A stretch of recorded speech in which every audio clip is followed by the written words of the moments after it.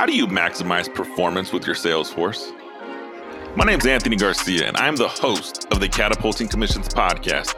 Join me every week as we discuss topics such as performance or improving retention, and we do so by interviewing some of the top sales professionals and entrepreneurs around the world. Now, let's enjoy the show.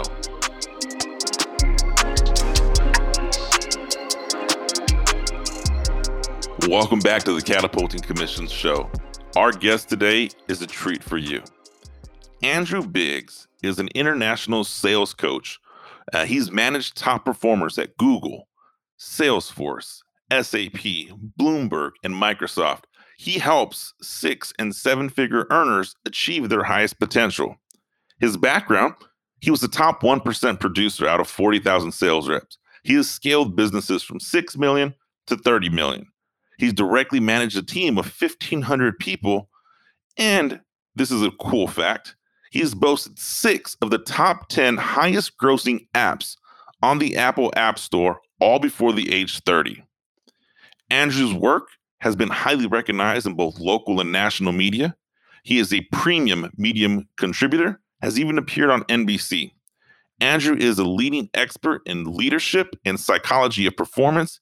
He helps sales leaders who are looking to connect and grow to find their meaning and purpose necessary to achieve both top performance and true fulfillment in their lives through his system, which is known as Better Than Rich.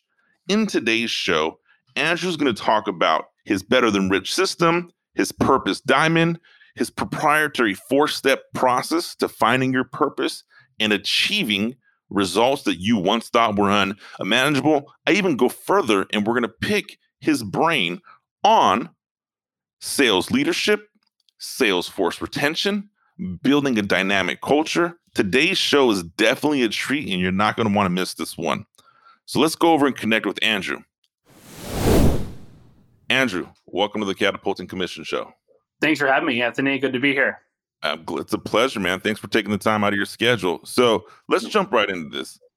Better Than Rich. I can't help but say I love the title, right?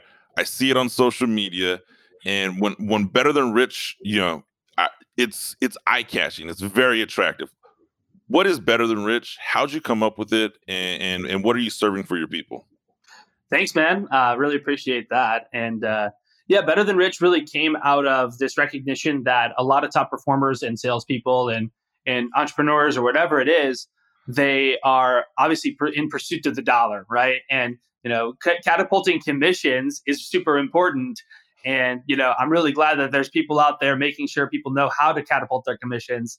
And I really want to also serve people to help them understand, well, what does fulfillment look like? What does happiness look like?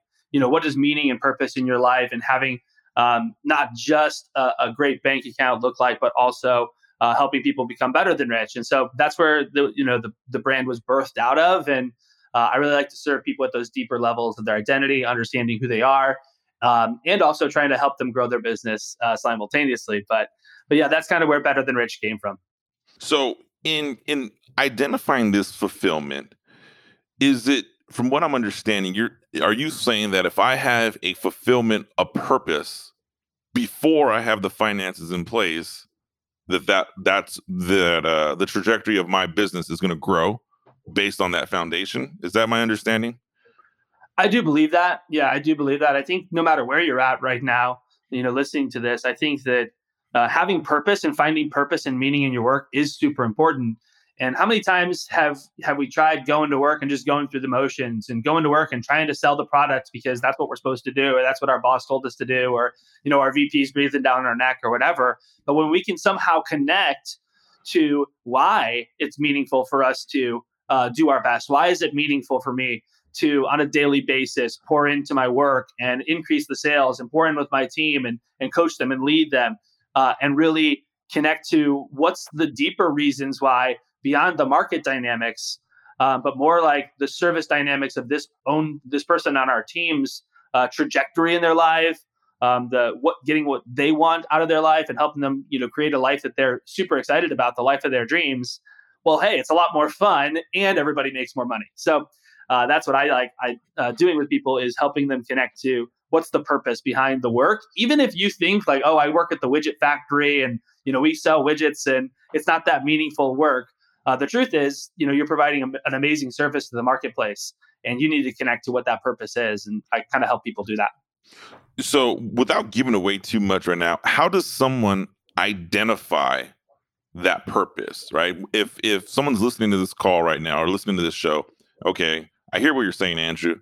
How do I take away this call and find my purpose, or at least point me in a different direction than I am in today? Yeah, it's a big question, right? How do I know my purpose in life? Certainly, we're not dealing with stuff that's going to happen overnight or in the blink of an eye. But I do feel like there are some processes that you can go through and some questions you can begin to ask yourself that will start to reveal to you what your purpose might be. I have this thing called the Purpose Diamond in my content, and basically the idea is that your purpose is somewhere in between your dreams, your passions, your gifts, and your pains. So it's like, what's your biggest dream? What's the biggest dream for yourself? What's the biggest dream for your family? What's the biggest dream for your sales team? What's the biggest dream for humanity, if you will, that you have that's placed on your heart? Then we look at your gifts. What are you good at? What are you talented at? What comes naturally to you? Where do you shine? Do you shine in front of people or more behind the scenes? And asking questions around that. We look at what are you passionate about? What could you spend all day doing? What is your favorite thing in the world to do? If you could design the perfect day, what would it be? What are you passionate about? What do you find yourself naturally attracted to?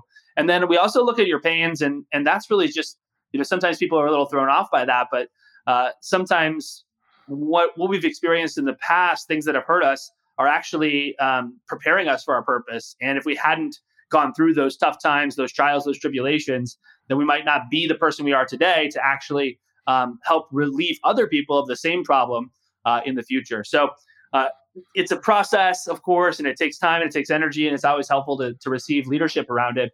But looking somewhere in the cross section of those four things, that's pretty good clues as to what your purpose might be in life. So I dig it, dude. You have the Purpose Diamond: dreams, passion, gifts, pain. Your purpose falls somewhere in that middle. And as you were saying that, I'm actually writing a diamond on my notes here, and I can see how that can pull someone to find what their purpose is and how that can impact them down the road. Now, through Better Than Rich, you have a process in place, a 4-phase process that people can go through to discover what is their purpose and how they can find that and how that can impact them. What does that process look like? Or what is that? Yeah, the 4-phase process. Yeah, so the 4 phases are really simple. And when I came up with the name Better Than Rich, I had to also look myself in the mirror and say, well, it's got to be more than just a catchy title. I got to really actually coach people on how to do that. What would the curriculum need to look like? What does a Better Than Rich life look like? And so the 4 phases were birthed from that. And phase 1 is to discover your purpose, right? We just talked about that a little bit. But that is phase 1, is to understand your why. Why are you showing up to work every single day? Let's break the mold and get you out of kind of going through the motions and really understand what your purpose is here on this planet. And then use whatever job you have as a vehicle for that purpose. The second phase is to determine your plan. And so we need to have a plan in place to actually make that purpose a reality. A lot of times our purpose is really abstract. I was talking with somebody and putting them through some of our exercises. And this was one of my favorite examples to use, but he arrived at the conclusion through that Purpose Diamond exercise and a few other questions that his purpose is to preserve Western civilization. That's a pretty big purpose. And, then we have to go to work and say, okay, how are we going to actually make that a reality? Like, what's step 1? What's step 2? So that's determine your plan. We make it more concretized and more real. And then step 3 is to develop your skills and really understand what skills do you need to have in order to bring this purpose and vision into reality.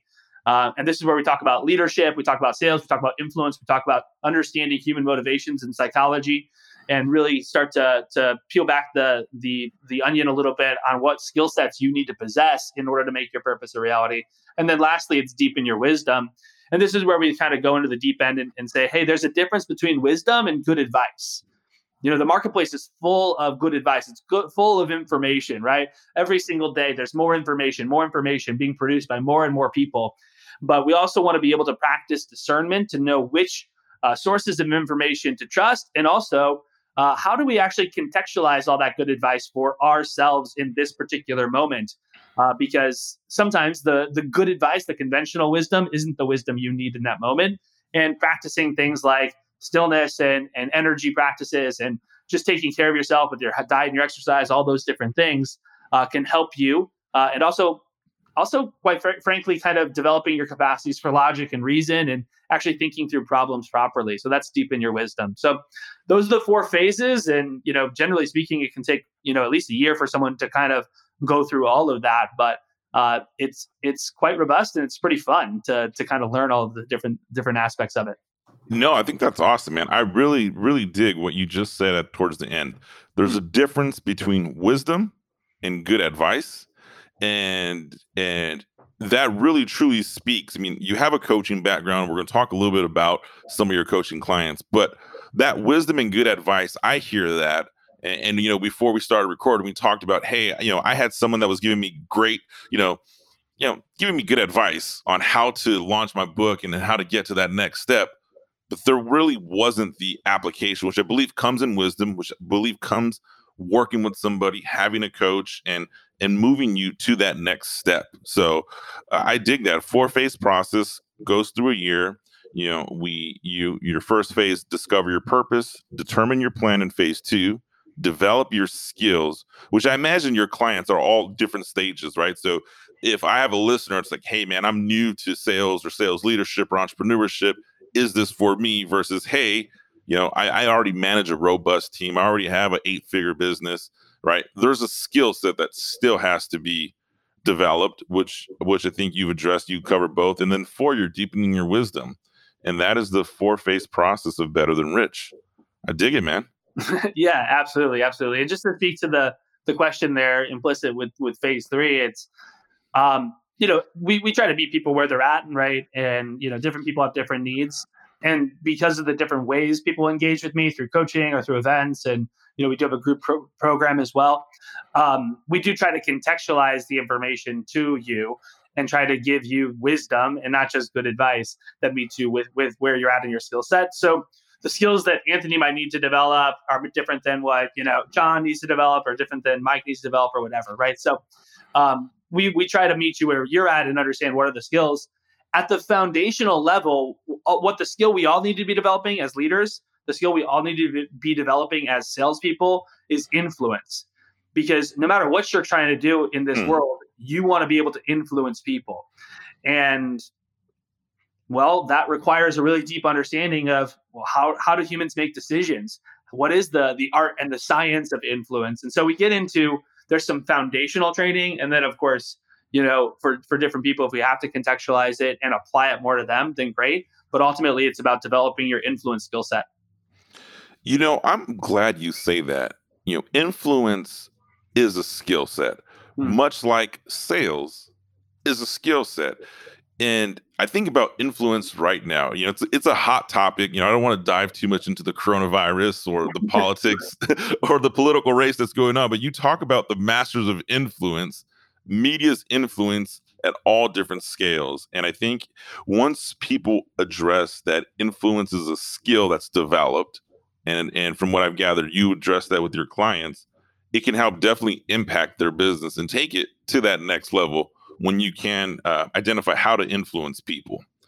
Good deal, man. Let me switch gears on you here quick, Andrew. You've coached a lot of top performers, and I don't want to minimize these companies you work with, but we've all heard of them. You've coached top performers at Google, at Salesforce, at Microsoft, at Bloomberg. I mean, these are in the world of sales. I mean, working in one of these companies is, man, this is like the holy grail of sales professional. What is it that people that exceed at top levels at these companies do differently than those that don't succeed at those companies, or, even in some of your coaching clients that weren't at, Google or Salesforce? What separates that top 1%? It's a really, really good question, Anthony. I would say at its core, it's definitely a number of things, but at its core, maybe one of the biggest areas that I see is this commitment to personal growth and development. People who are kind of average performers, they're relying on their skills that they already have. But the people at the top end of the sales spectrum, the top 5%ers, the top 1%ers, these guys who make, hundreds and hundreds of thousands of dollars or start to crack into the 7-figure numbers and these sorts of things, they are committed to their personal growth and development. They're hungry. And a lot of times they are kind of imbibed with this deeper purpose for their work. They want to somehow use their position and what they've kind of been given in life to make a difference. And yes, sometimes that difference is in their bank account, but typically that difference extends beyond it. They have something behind it that says, well, I also want to, earn the right to give a tremendous speech at our sales conference in Vegas this year and get called on stage and influence the thousands of people who are going to be watching, or I want to do this to prove to myself that I'm capable of it, or what have you. And, I kind of call it adopting a heroic narrative for your life. It's like, can you adopt a heroic narrative for your sales year?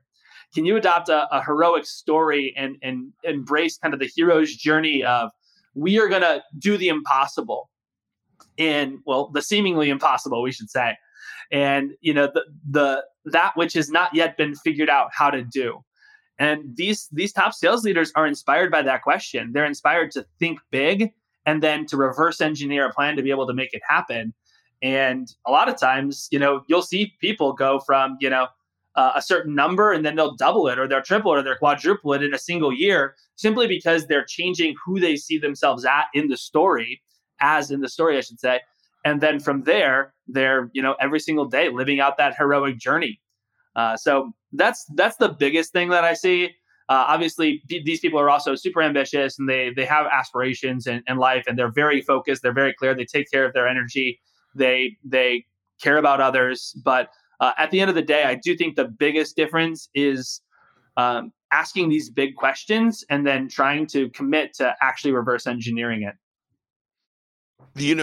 That commitment to personal growth, development, the big questions you just mentioned at the end. As a coach of some of these people, are these people self-aware? Hey, I have this ginormous goal, or I'm thinking 10 layers outside the box. I want you to journey with me on this and help channel this together. Or is there a doubt is there any fear that, hey, I can't complete this, but I want to try to get there? What does that mentality look like for these top performers? I think fear is there. Yeah, for sure, man. I don't think anyone's really immune to fear. Now, that's kind of at the beginning of the relationship and the beginning of somebody going on their personal growth journey. I think that's how a lot of people find me. A lot of people find you, people, looking for saying, hey, I have these big goals and I'm not receiving it from my leadership around me necessarily. I'm not necessarily being challenged the way I would like to. Maybe they're great at what they do, but they're not really pouring into me the way they would like them to. So it kind of does start with fear and just asking that question, like, is this even possible? And, or am I crazy? And a lot of times somebody just needs someone to look at them and say, you're not crazy. It's completely possible. Anything is possible. All you need is an appropriate strategy, right? You look at Elon Musk, he wants to go to Mars. It's like, okay, is that impossible?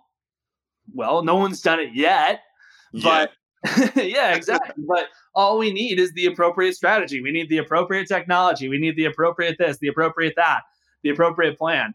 And it's the same thing for you and your sales goal, whether you're leading a team, you're an individual contributor, whatever it is. No number is impossible. All you need is an appropriate strategy. And a lot of times people do have fear at the beginning of that, but they come around once they're encouraged to see it as possible.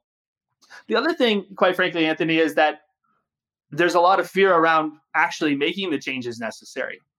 We might come up with a plan and say, okay, you want to go from 5 million as a team to 10 million this year. Hey, you're going to have to really grow yourself in this area or that area. You're going to have to do a lot of heavy lifting. It means turning off the Netflix at night and turning on some podcasts, and picking up some books.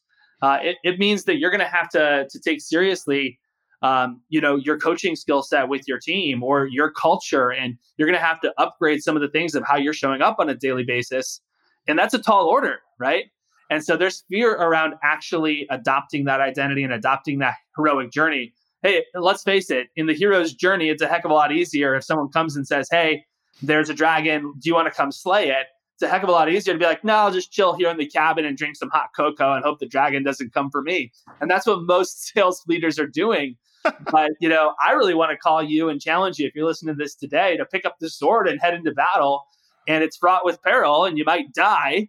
You might not reach that goal. You might not slay that dragon, but it's a heck of a lot more fun. And even if you don't hit it, you're definitely going to end up a heck of a lot closer than if you hadn't gone on the journey itself. So much wisdom right there. That fear of making changes and elevating your top 1%. As you're saying that, it hits to me. By day, I manage a really high performing team. I don't know if you may have not heard this before. I don't have a salesperson on my team that makes less than six figures. It's awesome. And so when I manage this team and they want to go from good to great to higher levels, that fear of making changes, no one's immune to it. And so I looked at it as a sales leader, and this would be a great transition. We can go into leadership. As a sales leader, and that's my current role, I said, how can I improve myself? How can I set that example? And it really is, you just motivated me to continue my path on personal growth and development and to take that step to be different. And what the funny thing is when you say, hey, I'm going to be different, or I'm level up my network, right? As one of my mentors was always share, you have to level up your network. As I started leveling up, it gets scary, right? Because at one point in time, I was the wealthiest person I knew within my personal circle. Well, now as I level up my network, I'm like, man, dude, I'm like a nobody at this point. But one of two things is going to happen. Either I'm going to continue to level myself up, or I'm going to quit on myself, which, for the most part, anyone who's already made that commitment doesn't quit on themselves. Hey, I wanted to take a quick minute and interrupt this episode for a second. I hope you're enjoying what you've heard thus far. Are you a sales professional, or do you manage a team of sales professionals? I imagine you know someone who struggles with complacency. I'm talking about the sales rep who has all the tools to be a top performer, but just can't seem to get past the mental hurdle that is holding them back. I completely understand, and I relate with you. That is why I've created a detailed approach on how to get out of this stage of complacency and put yourself in position to achieve your next sales goal. Be sure to visit my website, catapultingcommissions.com.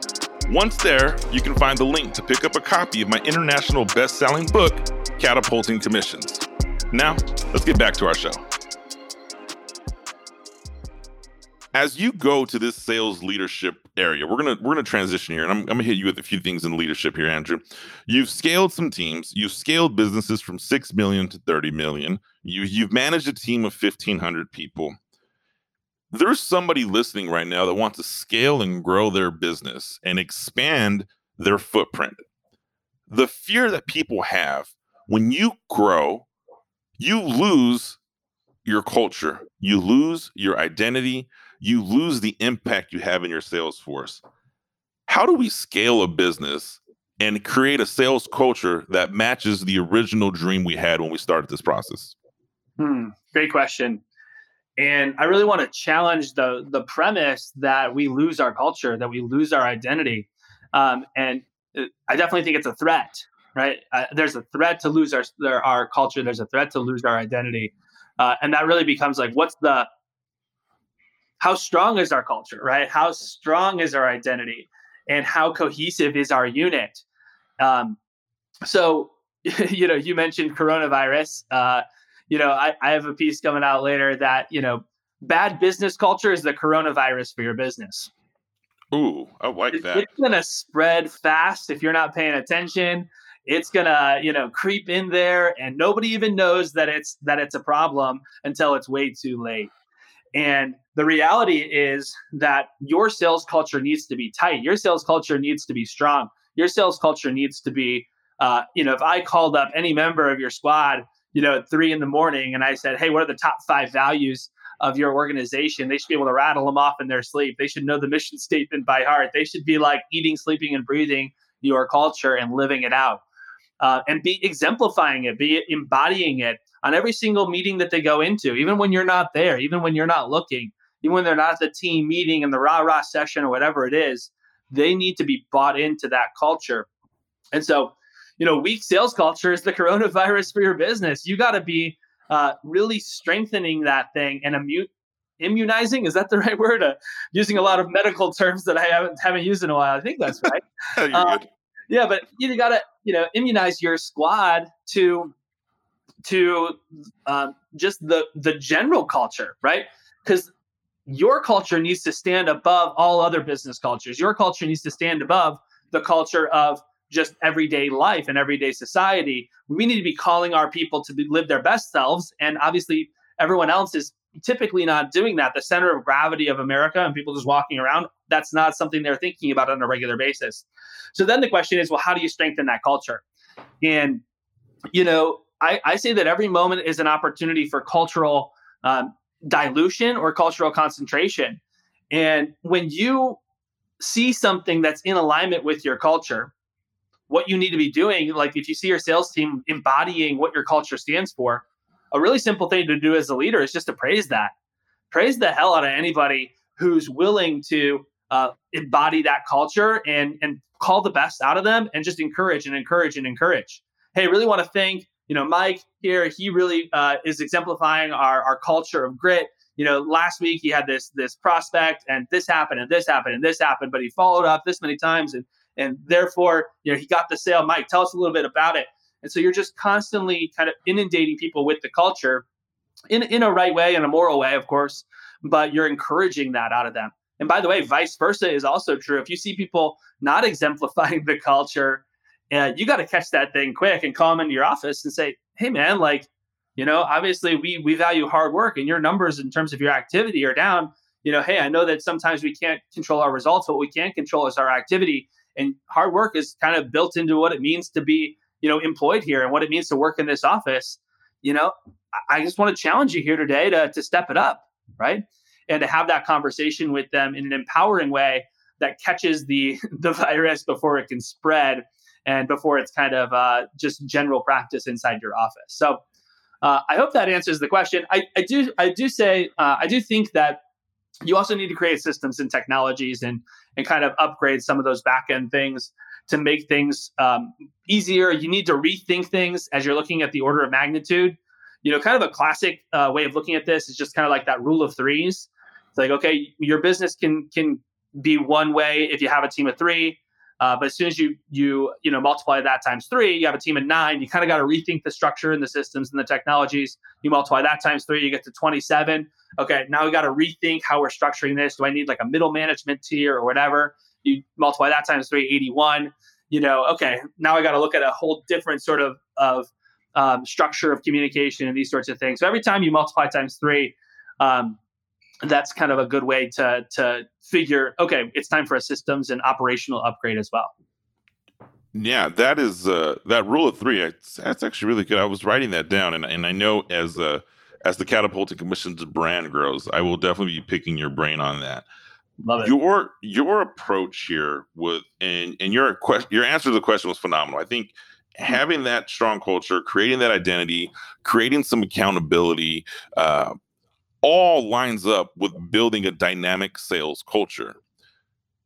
I would argue that none of that happens without a strong captain in the front, without a strong leader. So in your rule of 3, right, what does that conversation look like? Let's say you're going from 27 to 81, right? Or 81, and I'm going to do horrible math at 3, but 245 or whatever it is. 243 maybe? Yeah. There you go. Somewhere in there, right? 243. So as you go from 81 to 243, I think that culture starts with the number one person, and then you have that middle management that is supposed to be the message. What does that conversation look like as you're scaling with your new set of leadership, right? Your middle management team, not necessarily your bottom person new to the organization, but that person in the middle. What does that conversation look like? Yeah, it's a really good question. Ideally, what we're doing is we're really cultivating these people from the start, and I think that if you're a sales leader and you have a team of any size, whether it's a couple people or it's a few thousand people, I don't know, but you should be picking out who in your pool right now of talent you can be cultivating and pouring into to get them prepared for that middle management, and kind of start treating them almost as if they're middle managers already. Start giving them some responsibility. Start giving them, just basically raising the standard of expectation.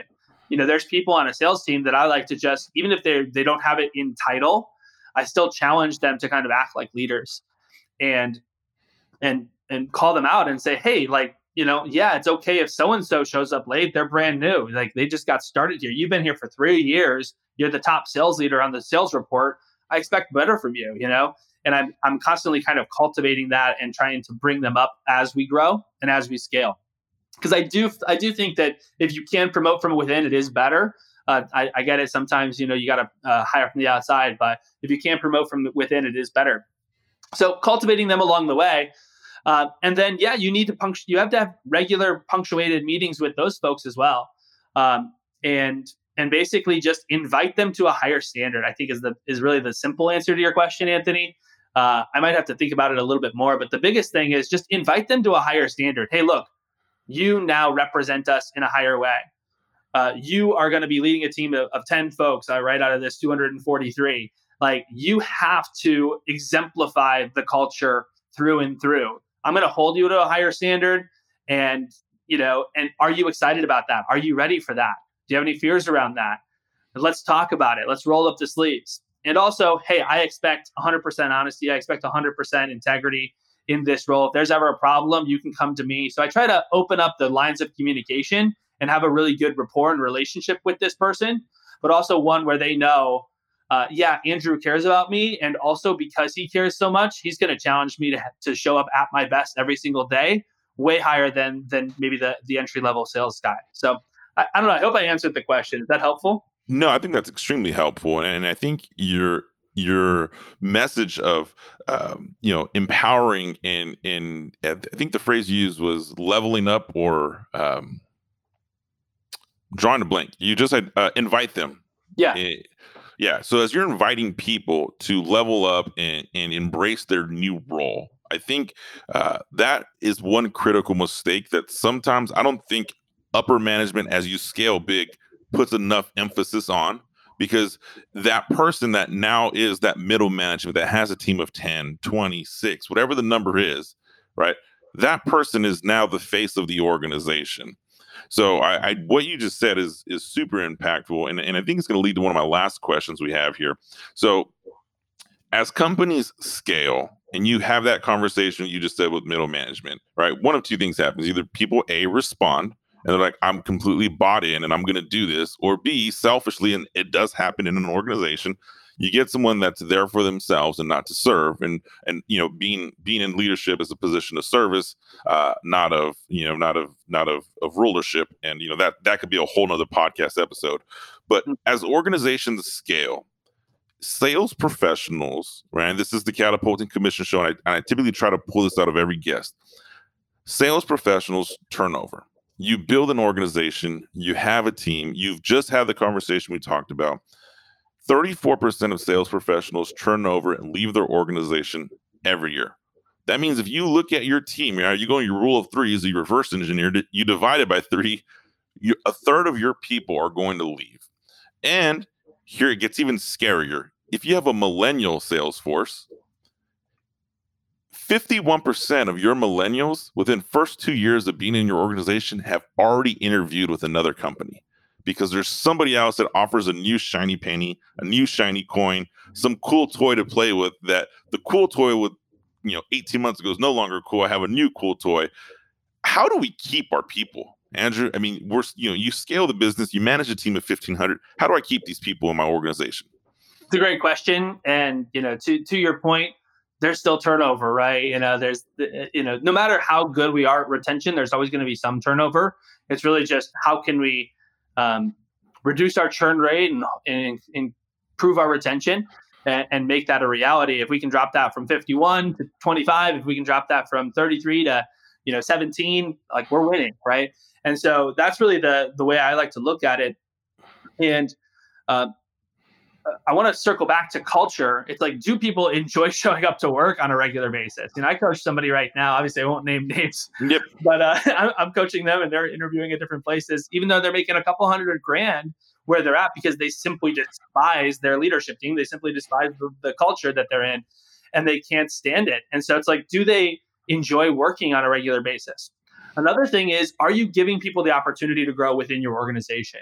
If people don't see a pathway to a promotion, if people don't see a pathway to catapulting commissions, if people don't at least see a pathway to personal growth and development where they can be challenged and have the best brought out of them, they're going to stagnate and they're going to want to leave. One thing is universal about humans is we need to have a vision, we need to have a goal, and we need to see a pathway to get there. And so a lot of times in my sales conversations and in sales leadership, it's really just about, hey, where do you want to go in life? What's important to you, Anthony? Where do you want to be a year from now? Where do you want to be 3 years from now? Where do you want to be 5 years from now? And even if that person says, honestly, I don't even necessarily see myself here 5 years from now, I'd actually want to leverage this job and go somewhere else. I'm like, cool, let's help you do that. And what's crazy is that if you do that for enough people, a lot of times they end up staying because you find a way to plug them in some other way or whatever. And even if they do leave, like, great, they're going to say great things about you when they leave. They're going to send you, all their friends and refer them for jobs and all these different things and talk about how great it was to work for you. So I like to just make sure people have a pathway for growth and development within my organization, and then just constantly checking in with them and making sure that they are on that path and coaching them up so that they can increase their sales, increase their commissions, and also get further along the path. If they want to learn guitar, like, I actually have a vested interest in them learning guitar. And I'm like, hey, how are those guitar lessons going? Well, I haven't started yet. Well, why not, man? Come on, like, let's get going. Like, sign up for those lessons. You can afford it. Like, you got to make this thing happen. And I care about those aspects, and then they don't want to leave. So not that that's why you do it, but it definitely helps to pour into people and care about people in that deeper way. Man, that is awesome. A vested interest in your people. And you are correct. There is going to be turnover. I think by having that interest in your people, you minimize it, and helping people achieve what they want versus what we want typically leads to people staying with you longer, right? We both have a mutual friend in Ian Koniak, and one of the things that he said, that I've actually took with my team, I implemented it on my last field ride. It's like, when I'm out there, we're getting shit done. I'm getting it done. I'm helping you make money, whatever it takes, because if I can help get you what you want, you're going to stick around. And so it's and sometimes what people want isn't money. People do want, hey, just hold me accountable to the guitar lessons or cooking lessons or travel that we talk about, right? I mean, it's just, there's a reason a quality sales professional or a quality sales manager is a master of so many things, right? I mean, if you think about some of the best salespeople, they're like, oh, dude, I could talk to you about wine. I could talk to you about crocheting. I could talk to you about classic cars. I got it all dialed in because everyone around them, they're trying to empower. So in order to do that, you dive into their life. Well, Andrew, let's wrap this thing up here. Better Than Rich. You have a 4-phase process. We talked about the purpose diamond. How does somebody get into the Better Than Rich system? How does somebody connect with you? If someone's interested or wants to learn more how to discover their purpose, what's that next step? Yeah, I put together a little link here for podcast listeners for your show. Just betterthanrich.com/Anthony. And if you go there, you can sign up to have a chat with me, have a free conversation, and check us out a little bit. Happy to just get to know you a little bit and help you on your journey to becoming better than rich. Awesome, Andrew. I appreciate it. Did you hear that, catapulting commissions? It is easy. Jump online, betterthanrich.com/Anthony. I'll include that in the show notes. You'll have a link to it on my website at catapultingcommissions.com. You'll be able to connect with Andrew. You get in his system with his team. Worst case scenario, just get a free call. Find out what it is, your purpose. How can you scale your business by simply identifying what your purpose is? And you definitely want to be better than rich, because that is the purpose that's going to drive you to get higher commissions on the long run. Andrew, thanks for joining the show today, buddy. I'm really glad to have you on here, and I wish you nothing but continued success in your future. Likewise, man. Appreciate it. Thanks for having me, and stay safe out there. I'll catch you later. Will do, buddy. Thanks, man. Thanks. Bye.